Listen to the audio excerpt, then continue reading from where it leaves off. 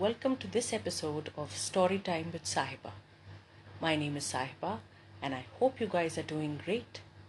The story that we are going to read today is called The Two Frogs by Andrew Lang. I hope you guys enjoy it.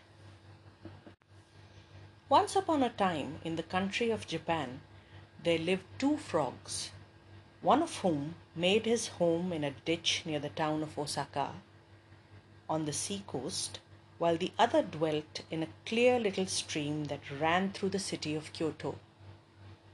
They had never heard of each other, but funnily enough, the idea came into both their heads at once that they should like to see the world, and the frog who lived at Kyoto wanted to visit Osaka, and the frog who lived at Osaka wished to go to Kyoto.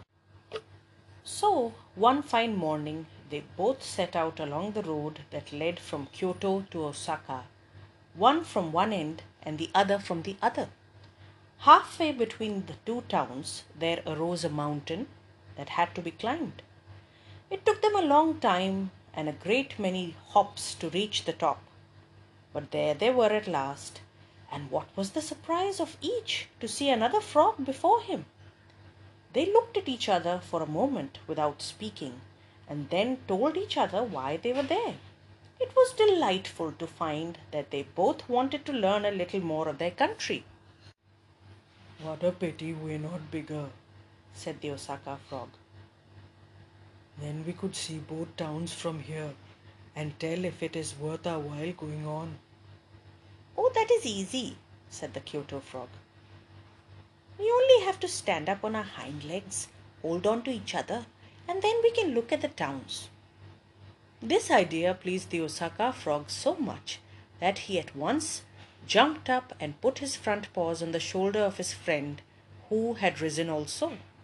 There they stood, stretching themselves as high as they could and holding each other tightly so they might not fall down. The Kyoto frog turned his nose towards Osaka, and the Osaka frog turned his nose towards Kyoto.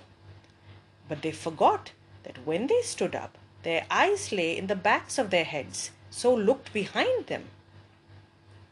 "Dear me," cried the Osaka frog. "Kyoto is exactly like Osaka. It is certainly not worth such a long journey.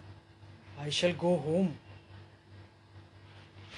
"If I had had any idea that Osaka was only a copy of Kyoto, I should never have travelled all this way," exclaimed the frog from Kyoto. As he spoke, he took his hands from his friend's shoulders, and they both fell down on the grass. Then they took a polite farewell of each other and set off for home again, and to the end of their lives they believed that Osaka and Kyoto, which are as different as two towns can be, were alike as two peas in a pod. The end. I hope you guys enjoyed it.